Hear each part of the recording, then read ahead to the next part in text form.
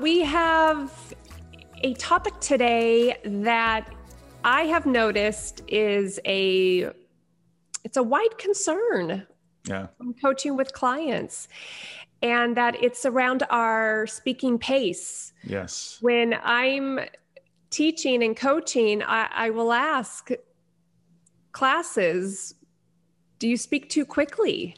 And the majority will say yes, that there is this awareness of speaking too quickly. Yeah, it's so frustrating for some people because they even become aware of it. They know they're fast talkers, and they have people saying, slow down, and they can't change that habit like that. I mean, Not in the moment. It's a frustrating thing. They're like, well, it is. Some people accept that I'm just a fast talker. And I, as a coach, I always say, no, you talk fast as a habit, but you're not a fast talker, because you can talk at a reasonable pace. It's just you formed a really bad habit. Right? Yes, and I'm laughing because I have recently been listening to a coach, a business coach, and I listened to his podcast, and he is the fastest talker I have ever experienced, and he knows it, and he will say in his podcast, look, I know I talk really fast. I don't care. Get over it. It cracks me up. Well, it's so perfect. I'm glad you mentioned that, because there is a person that I would say is just getting words out. You know, their mindset is, I've got this content to share, and I'm going to give myself license to share it any way that my habit dictates, any way that suits me well.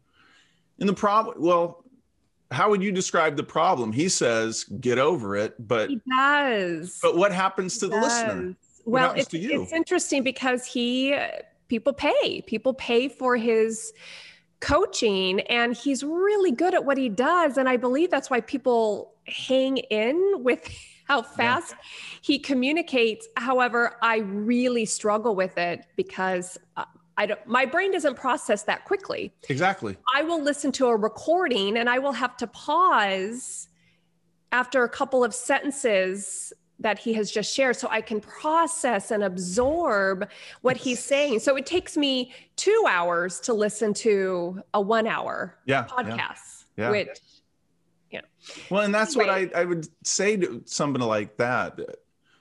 I'm always saying to people that talk fast or have other similar speaking issues where it's hard to process what they're saying, whether it be mumbling or up talking or some of the things we've talked about in the past, is you talk to get ideas in.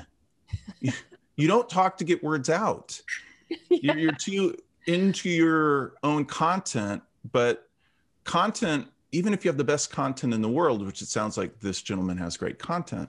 He does. If people can't process it fully, then you're losing something. You're not helping the listener get the most out of it, right? It creates a lot of frustration. And the bummer is that it's not taking care of the audience. We're there for the audience. It's all about the audience. And so we need to make sure we are communicating in a way that is effective for them, not to distract from the message. Yeah. I wanted to mention this thing that happens with pace, the experience of a fast talker from the listener's point of view. Just so we know our listeners are clear whether they're actually fast talkers or there's something else going on. The other thing that sometimes goes on, which can feel like somebody's talking too fast, is when somebody speaks but has no periods. There's no sentence structure. There's no period sound. There's none of that silence before they begin. Comma. Yeah. That's a different, it's a related problem, I think, because I often find people that have a fast word rate also do this. They also, I call it rambling, but call it what you may, it's this getting rid of periods and replacing them with conjunctions like so, and, or but. And you feel as a listener like you're drinking from a fire hose. It does. It does. It feels like the entire presentation is one run-on sentence. Yeah. Well, are there other tricks or things that you do when you're working with people that are speaking too fast to help them slow down? Yeah. I have them focus on that period. Yeah. Me too. I want them to feel the period. Yeah. So it's that intentional pause, wrapping up that sentence or wrapping up that thought, and actually feeling yourself giving your audience that period. Yes. That beautiful pause, which tells the audience, I'm about to start a new sentence. Well, I disagree with that, but I think you'll agree with me when I say this. I would say it says, process what I just said. Kind of the same thing. Yeah, it does. Because that period, that slight pause is allowing your audience just a moment to process and catch up. Yeah, right. With what you're trying to say. Yeah, there is a cool practice technique to help create this new habit of landing on the periods. Yeah. And that's when you are practicing, you actually say it out loud. You give a thought or a sentence, and then you literally say, period. Yeah, you're saying it's so. I'm sorry. Go ahead. I'm going to respond to that because I'm like, oh my God, we do everything so similarly. Or even comma. So you literally say it out loud because then it's helping to reinforce a different habit. Yeah. And it's really helpful.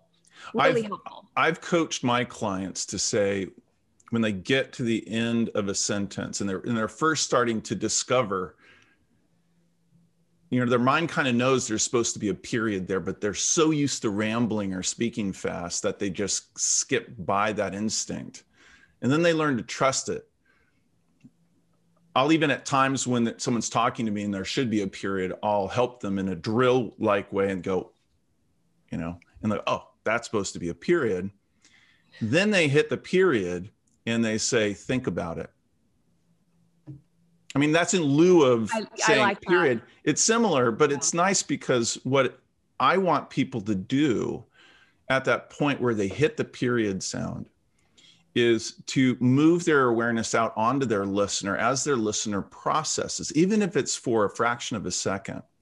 So they hit the period and then they look at their listener and listen to their listener with their eyes, watch them process.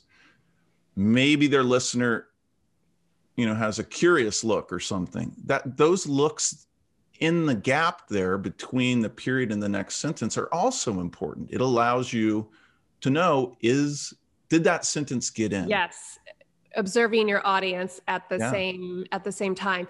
You just triggered another thought here, why that period is so important. It's because it also allows the presenter to take a breath, to breathe. Yes. Because if we're nervous and our speaking pace is rapid, we're only heightening our nervous system. We're only making it worse for ourselves. So when we give ourselves permission to truly land on that period, take a quick breath, it's beautiful for everyone involved, because the faster a presenter speaks, it creates this anxious environment.